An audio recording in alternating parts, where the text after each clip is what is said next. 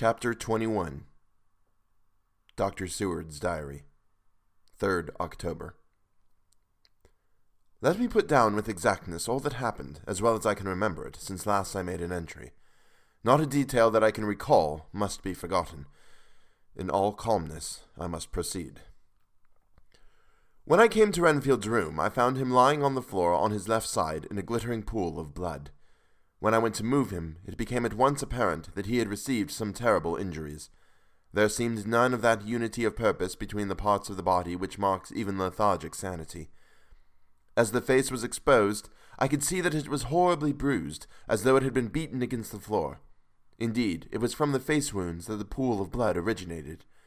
The attendant, who was kneeling beside the body, said to me as we turned him over, "I think, sir, his back is broken.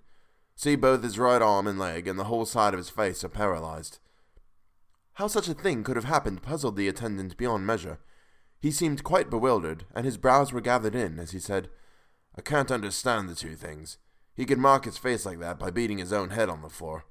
Saw a young woman do it at the Eversfield Asylum before anyone could lay hands on her, and I suppose he might have broken his neck by falling out of bed if he got in an awkward kink. But for the life of me, I can't imagine how the two things occurred. If his back was broke, he couldn't beat his head, and if his face was like that before the fall out of bed, there would be marks of it." I said to him, "Go to Dr. Van Helsing and ask him to kindly come here at once. I want him without an instant's delay." The man ran off, and within a few minutes the professor, in his dressing gown and slippers, appeared. When he saw Renfield on the ground, he looked keenly at him a moment, and then turned to me. I think he recognized my thought in my eyes, for he said very quietly, manifestly for the ears of the attendant, "Ah, a sad accident. He will need very careful watching and much attention. I shall stay with you myself, but I shall first dress myself. If you will remain, I shall in a few minutes join you." The patient was now breathing stertorously, and it was easy to see that he had suffered some terrible injury. Van Helsing returned with extraordinary celerity, bearing with him a surgical case. He had evidently been thinking and had his mind made up, for, almost before he looked at the patient, he whispered to me, "Send the attendant away. We must be alone with him when he becomes conscious, after the operation." So I said, "I think that will do, Simmons. We have done all that we can at present. You had better go your round, and Dr. Van Helsing will operate. Let me know instantly if there be anything unusual anywhere." The man withdrew, and we went into a strict examination of the patient. The wounds of the face were superficial. The real injury was a depressed fracture of the skull, extending right up through the motor area. The professor thought a moment, and said, "We must reduce the pressure and get back to normal conditions, as far as can be. The rapidity of the suffusion shows the terrible nature of his injury. The whole motor area seems affected. So we must trephine at once, or it may be too late." As he was speaking, there was a soft tapping at the door. I went over and opened it, and found in the corridor without Arthur and Quincy, in pajamas and slippers. The former spoke. "I heard your man call up Dr. Van Helsing and tell him of an accident, so I woke Quincy, or rather called for him as he was not asleep. Things are moving too quickly and too strangely for sound sleep for any of us these times. I've been thinking that tomorrow night we will not see things as they have been. We'll have to look back and forward a little more than we have done. May we come in?" I nodded, and held the door open till they had entered. Then I closed it again.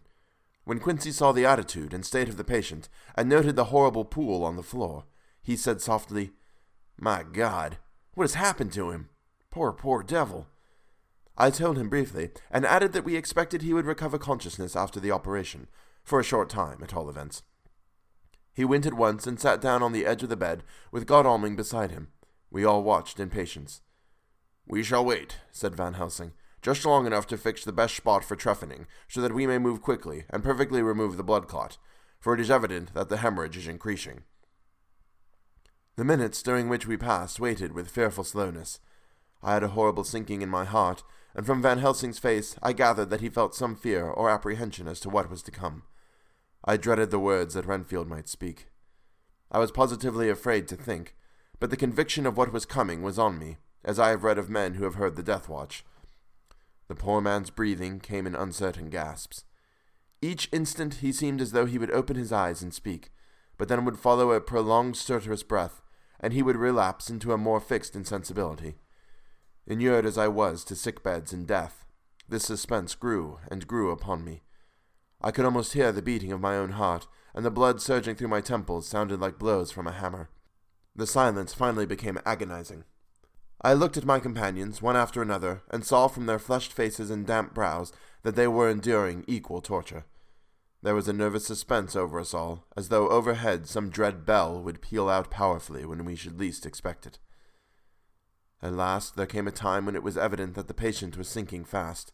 He might die at any moment. I looked up at the professor and caught his eye fixed on mine. His face was sternly set as he spoke. "There is no time to lose. His words may be worth many lives. I have been thinking so as I stood here. It may be there is a shawl at stake. We shall operate just above the ear." Without another word, he made the operation. For a few moments the breathing continued to be stertorous. Then there came a breath so prolonged that it seemed as though it should tear open his chest. Suddenly his eyes opened and became fixed in a wild, helpless stare. This was continued for a few moments. Then it softened into a glad surprise, and from the lips came a sigh of relief. He moved convulsively, and as he did so said, "Oh, be quiet, Doctor. Tell them to take off the striped waistcoat. I've had a terrible dream, and it has left me so weak that I cannot move. What's wrong with my face? It feels all swollen, and it smarts dreadfully." He tried to turn his head, but even with the effort, his eyes seemed to grow glassy again, so I gently put it back. Then Van Helsing said in a quiet, grave tone, "Tell us your dream, Mr. Renfield." As he heard the voice, his face brightened through its mutilation, and he said, "That is Dr. Van Helsing. How good it is of you to be here. Give me some water. My lips are dry, and I shall try to tell you. I dreamed—" He stopped and seemed fainting. I called quietly to Quincy, "The brandy, it is in my study, quick." He flew and returned with a glass, the decanter of brandy, and a carafe of water. We moistened the parched lips, and the patient quickly revived. It seemed, however, that his poor injured brain had been working in the interval, for when he was quite conscious, he looked at me piercingly, with an agonized confusion which I shall never forget, and said, "I must not deceive myself. It was no dream, but all a grim reality." Then his eyes roved around the room. As they caught sight of the two figures sitting patiently on the edge of the bed, he went on, "If I were not sure already, I would know from them." For an instant his eyes closed, not with pain or sleep, but voluntarily, as though he were bringing all his faculties to bear. When he opened them, he said hurriedly, and with more energy than he had yet displayed, "Quick, Doctor, quick, or I'm dying. I feel that I have but a few minutes, and then I must go back to death. Or worse. Wet my lips with brandy again. I have something that I must say before I die, or before my poor crushed brain dies anyhow. Thank you. It was that night after you left me, when I implored you to let me go away. I couldn't speak then, for I felt my tongue was tied, but I was as sane then, except in that way, as I am now. I was in an agony of despair for a long time after you left me. It seemed hours. Then there came a sudden peace to me. My brain seemed to become cool again, and I realized where I was. I heard the dogs bark behind our house, but not where he was." As he spoke, Van Helsing's eyes never blinked, but his hand came out and met mine and gripped it hard. He did not, however, betray himself. He nodded slightly and said, "Go on," in a low voice. Renfield proceeded. "He came up to the window in the mist, as I've seen him often before, but he was a solid then, not a ghost, and his eyes were fierce, like a man's when angry. He was laughing with his red mouth. His sharp white teeth glinted in the moonlight when he turned to look back over the belt of trees to where the dogs were barking. I wouldn't ask him to come in at first, and I knew he wanted to, just as he had wanted all along. Then he began promising me things, not in words, but by doing them." He was interrupted by a word from the professor. "How?" "By making them happen, just as I used to send in the flies when the sun was shining. Great big fat ones with steel and sapphire on their wings, and big moths in the night with skull and crossbones on their backs." Van Helsing nodded to him as he whispered to me unconsciously, "The Acherontia atropochus of the Sphinges, what you call the death's head moth." The patient went on without stopping. Then he began to whisper, "Rats, rats, rats, hundreds, thousands, millions of them, and every one alive, and dogs to eat them, and cats too. all lives, all red blood with years of life in it, and not merely buzzing flies. I laughed at him, for I wanted to see what he could do. Then the dogs howled away beyond the dark trees in his house. He beckoned me to the window. I got up and looked out, and he raised his hands and seemed to call out without using any words. A dark mass spread over the grass, coming on like the shapes of a flame of fire, and then he moved the mist to the right and left, and I could see that there were thousands of rats, with their eyes blazing red, like his, only smaller. He held up his hand, and they all stopped, and I thought he seemed to be saying, "All these lives will I give you, aye, and many more and greater, through countless ages, if you will fall down and worship me." And then a red cloud, like the color of blood, seemed to close over my eyes, and before I knew what I was doing, I found myself opening the sash and saying to him, "Come in, Lord and Master." The rats were all gone, but he slid into the room through the sash, though it was only open an inch wide, just as the moon herself has often come in through the tiniest crack, and has stood before me in all her size and splendor. His voice was weaker, so I moistened his lips with the brandy again, and he continued, but it seemed as though his memory had gone on working in the interval, for his story was further advanced. I was about to call him back to the point, but Van Helsing whispered to me, "Let him go on. Do not interrupt him. He cannot go back, and maybe could not proceed at all if once he lost the thread of his thought." He proceeded. All day I waited to hear from him, but he did not send me anything, not even a blowfly, and when the moon got up I was pretty angry with him. When he slid in through the window, though it was shut and did not even knock, I got mad with him. He sneered at me, and his white face looked out of the mist with his red eyes gleaming, and he went on as though he owned the whole place and I was no one. He didn't even smell the same as he went by me. I couldn't hold him. I thought that somehow Mrs. Harker had come into the room. The two men sitting on the bed stood up and came over, standing beside him so that he could not see them, but where they could hear better. They were both silent, but the professor started and quivered. His face, however, grew grimmer and sterner still. Renfield went on without noticing. "When Mrs. Harker came in to see me this afternoon, she wasn't the same. It was like tea after the teapot had been watered." Here we all moved, but no one said a word. He went on. "I didn't know that she was here till she spoke, and she didn't look the same. I don't care for the pale people. I like them with lots of blood in them, and hers that all seemed to have run out. I didn't think of it at the time, but when she went away I began to think, and it made me mad to know that he had been taking the life out of her." I could feel that the rest quivered, as I did, but we remained otherwise still. "So when he came tonight, I was ready for him. I saw the mist stealing in, and I grabbed it tight. I had heard that madmen have unnatural strength, and as I knew I was a madman, at times anyhow, I resolved to use my power. Aye, and he felt it too, for he had to come out of the mist to struggle with me. I held tight, and I thought I was going to win, for I didn't mean him to take any more of her life till I saw his eyes. They burned into me, and my strength became like water. He slipped through it, and when I tried to cling to him, he raised me up and flung me down. There was a red cloud before me and a noise like thunder, and the mist seemed to steal away under the door." His voice was becoming fainter, and the breath more stertorous. Van Helsing stood up instinctively. "We know the worst now," he said. "He is here, and we know his purpose. It may not be too late. Let us be armed, the same as we were the other night, but lose no time. There is not an instant to spare." There was no need to put our fear, nay, our conviction, into words. We shared them in common.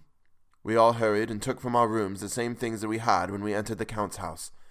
The professor had his ready, and as we met in the corridor, he pointed to them significantly as he said, "They never leave me, and they shall not till this unhappy business is over. Be wise also, my friends. It is no common enemy that we deal with. Alas, alas, that the dear Madam Mina should suffer." He stopped. His voice was breaking, and I do not know if rage or terror predominated in my own heart. Outside the Harker's door we paused. Art and Quincy held back, and the latter said, "Should we disturb her?" "We must," said Van Helsing grimly. "If the door be locked, I shall break it in." "May it not frighten her terribly? It is unusual to break into a lady's room." Van Helsing said solemnly, "You are always right, but this is life and death. All chambers are alike to the doctor, and even were they not, they are all as one to me tonight. Friend John, when I turn the handle, if the door does not open, do you put your shoulder down and shove, and you too, my friend. Now." He turned the handle as he spoke, but the door did not yield. We threw ourselves against it. With a crash it burst open, and we almost fell headlong into the room. The professor did actually fall, and I saw across him as he gathered himself up from hands and knees. What I saw appalled me. I felt my hair rise like bristles on the back of my neck, and my heart seemed to stand still. The moonlight was so bright that through the thick yellow blind the room was light enough to see. On the bed beside the window lay Jonathan Harker, his face flushed and breathing heavily as though in a stupor. Kneeling on the near edge of the bed, facing outwards, was the white-clad figure of his wife. By her side stood a tall, thin man clad in black. His face was turned from us, but the instant we saw, we all recognized the Count, in every way, even to the scar on his forehead. With his left hand, he held both Mrs. Harker's hands, keeping them away with her arms at full tension. His right hand gripped her by the back of the neck, forcing her face down on his bosom. Her white nightdress was smeared with blood, and a thin stream trickled down the man's bare breast, which was shown by his torn-open dress. The attitude of the two had a terrible resemblance to a child forcing a kitten's nose into a saucer of milk to compel it to drink. As we burst into the room, the Count turned his face, and the hellish look that I had heard described seemed to leap into it. His eyes flamed red with devilish passion, the great nostrils of the white aquiline nose opened wide and quivered at the edge, and the white sharp teeth, behind the full lips of the blood-dripping mouth, champed together like those of a wild beast. With a wrench, which threw his victim back upon the bed as though hurled from a height, he turned and sprang at us. But by this time the professor had gained his feet, and was holding toward him the envelope which contained the sacred wafer. The Count suddenly stopped, just as poor Lucy had done outside the tomb, and cowered back. Further and further back he cowered as we, lifting our crucifixes, advanced. The moonlight suddenly failed as a great black cloud sailed across the sky, and when the gaslight sprang up under Quincy's match, we saw nothing but a faint vapor. This, as we looked, trailed under the door, which, with the recoil from its bursting open, had swung back to its old position. Van Helsing, Art, and I moved forward to Mrs. Harker, who by this time had drawn her breath, and with it had given a scream so wild, so ear-piercing, so despairing, that it seems to me now that it will ring in my ears to my dying day. For a few seconds she lay in her helpless attitude in disarray. Her face was ghastly, with a pallor which was accentuated by the blood which smeared her lips and cheeks and chin. From her throat trickled a thin stream of blood. Her eyes were mad with terror. Then she put before her face her poor crushed hands, which bore on their whiteness the red mark of the Count's terrible grip. And from behind them came a low, desperate wail, which made the terrible scream seem only the quick expression of an endless grief. Van Helsing stepped forward and drew the coverlet gently over her body, whilst Art, after looking at her face for an instant despairingly, ran out of the room. Van Helsing whispered to me, "Jonathan is in a stupor such as we know the vampire can produce. We can do nothing with poor Madam Mina for a few moments till she recovers herself. I must wake him." He dipped the end of a towel in cold water, and with it began to flick him on the face, his wife all the while holding her face between her hands and sobbing in a way that was heartbreaking to hear. I raised the blind and looked out of the window. There was much moonshine, and as I looked I could see Quincy Morris run across the lawn and hide himself in the shadow of a great yew tree. It puzzled me to think why he was doing this, but at the instant I heard Harker's quick exclamation as he woke to partial consciousness and turned to the bed. On his face, as there might well be, was a look of wild amazement. He seemed dazed for a few seconds, and then full consciousness seemed to burst upon him all at once, and he started up. His wife was aroused by the quick movement, and turned to him with her arms stretched out, as though to embrace him. Instantly, however, she drew them in again, and putting her elbows together, held her hands before her face, and shuddered till the bed beneath her shook. "In God's name, what does this mean?" Harker cried out. "Dr. Seward! Dr. Van Helsing, what is it? What has happened? What is wrong? Mina, dear, what is it? What does this blood mean? My God, has it come to this?" And raising himself to his knees, he beat his hands wildly together. "Good God, help us! Help her! Oh, help her!" With a quick movement, He jumped from bed and began to pull on his clothes, all the man in him awake at the need for instant exertion. "What has happened? Tell me all about it!" he cried without pausing. "Dr. Van Helsing, you love Mina, I know. Oh, do something to save her. It cannot have gone too far yet. Guard her while I look for him." His wife, through her terror and horror and distress, saw some sure danger to him. Instantly forgetting her own grief, she seized hold of him and cried out, "No, no, no, Jonathan, you must not leave me. I have suffered enough tonight, God knows, without the dread of his harming you. You must stay with me. Stay with these friends who will watch over you." Her expression became frantic as she spoke, and he, yielding to her, she pulled him down, sitting on the bedside, and clung to him fiercely. Van Helsing and I tried to calm them both. The professor held up his little golden crucifix and said, with wonderful calmness, "Do not fear, my dear. We are here, and whilst this is close to you, no foul thing can approach. You are safe for tonight, and we must be calm and take counsel together." She shuddered and was silent, holding down her head on her husband's breast. When she raised it, his white nightrobe was stained with blood where her lips had touched, and where the thin open wound in her neck had sent forth drops. The instant she saw it, she drew back with a low wail, and whispered, amidst choking sobs, "Unclean, unclean. I must touch him or kiss him no more. Oh, that it should be that it is I who am now his worst enemy, and whom he may have most cause to fear." To this he spoke out resolutely, "Nonsense, Mina. It is a shame to me to hear such a word. I would not hear of it of you, and I shall not hear it from you. May God judge me by my deserts, and punish me with more bitter suffering than even this hour, if by any act or will of mine anything ever come between us." He put out his arms and folded her to his breast, and for a while she lay there sobbing. He looked at us over her bowed head, with eyes that blinked damply above his quivering nostrils. His mouth was set as steel. After a while her sobs became less frequent and more faint, and then he said to me, speaking with a studied calmness which I felt tried his nervous power to the utmost, "And now, Dr. Seward, tell me all about it. Too well I know the broad fact. Tell me all that has been." I told him exactly what had happened, and he listened with seeming impassiveness, but his nostrils twitched, and his eyes blazed as I told him how the ruthless hands of the Count had held his wife in that terrible and horrid position, with her mouth to the open wound in his breast. It interested me, even at that moment, to see that, whilst the face of white-set passion worked convulsively over the bowed head, the hands tenderly and lovingly stroked the ruffled hair. Just as I had finished, Quincy and Godalming knocked at the door. They entered in obedience to our summons. Van Helsing looked at me questioningly. I understood him to mean if we were to take advantage of their coming, to divert, if possible, the thoughts of the unhappy husband and wife from each other and from themselves. So, on nodding acquiescence to him, he asked them what they had seen or done. To which Lord Godalming answered, "I could not see him anywhere in the passage, or in any of our rooms. I looked in the study, but though he had been there, he had gone. He had, however—" He stopped suddenly, looking at the poor drooping figure on the bed. Van Helsing said gravely, "Go on, friend Arthur. We want here no more concealment. Our hope now is in knowing all. Tell freely." So Art went on. He had been there, and though it could only have been a few seconds, he made rare hay of the place. All the manuscript had been burned, and the blue flames were flickering amongst the white ashes.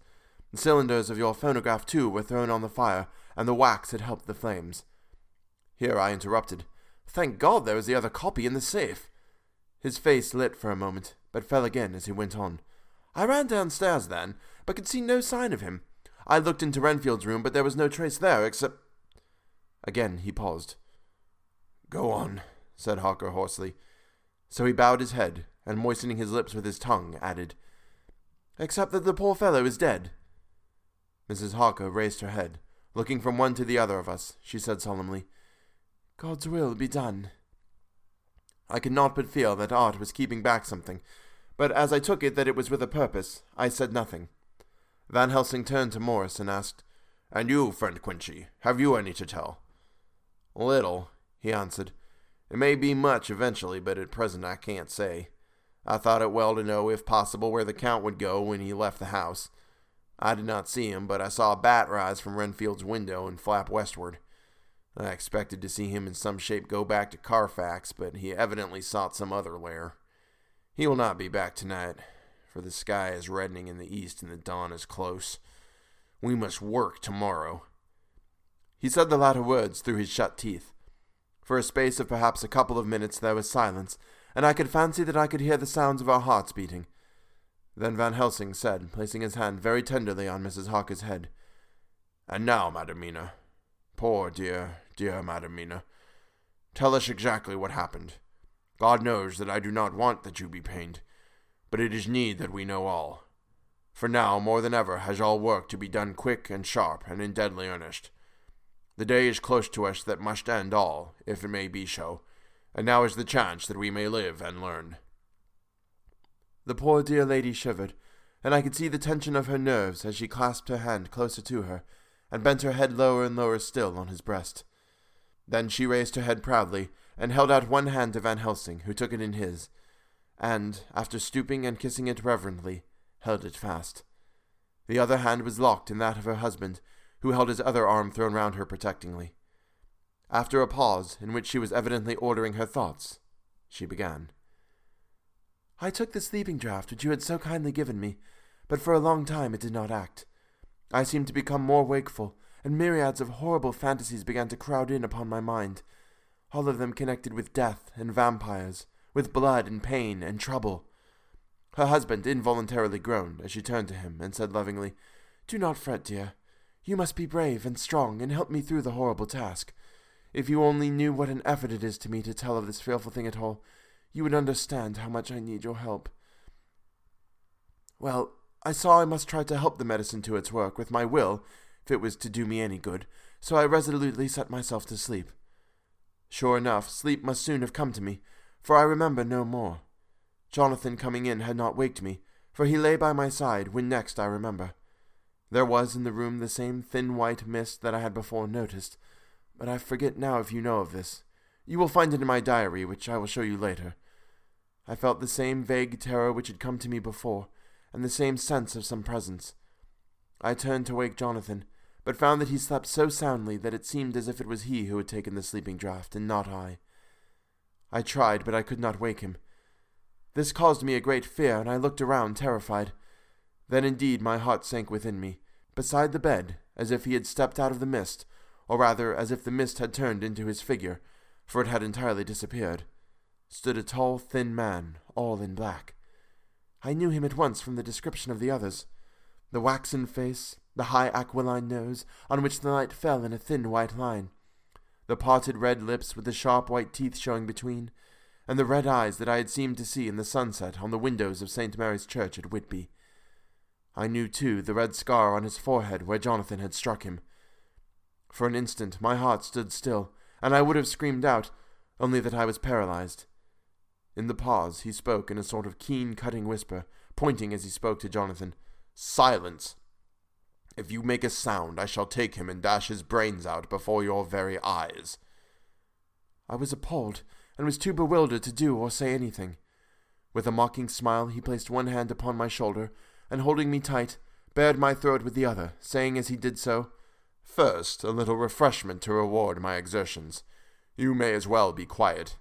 It is not the first time, or the second, that your veins have appeased my thirst." I was bewildered, and strangely enough I did not want to hinder him.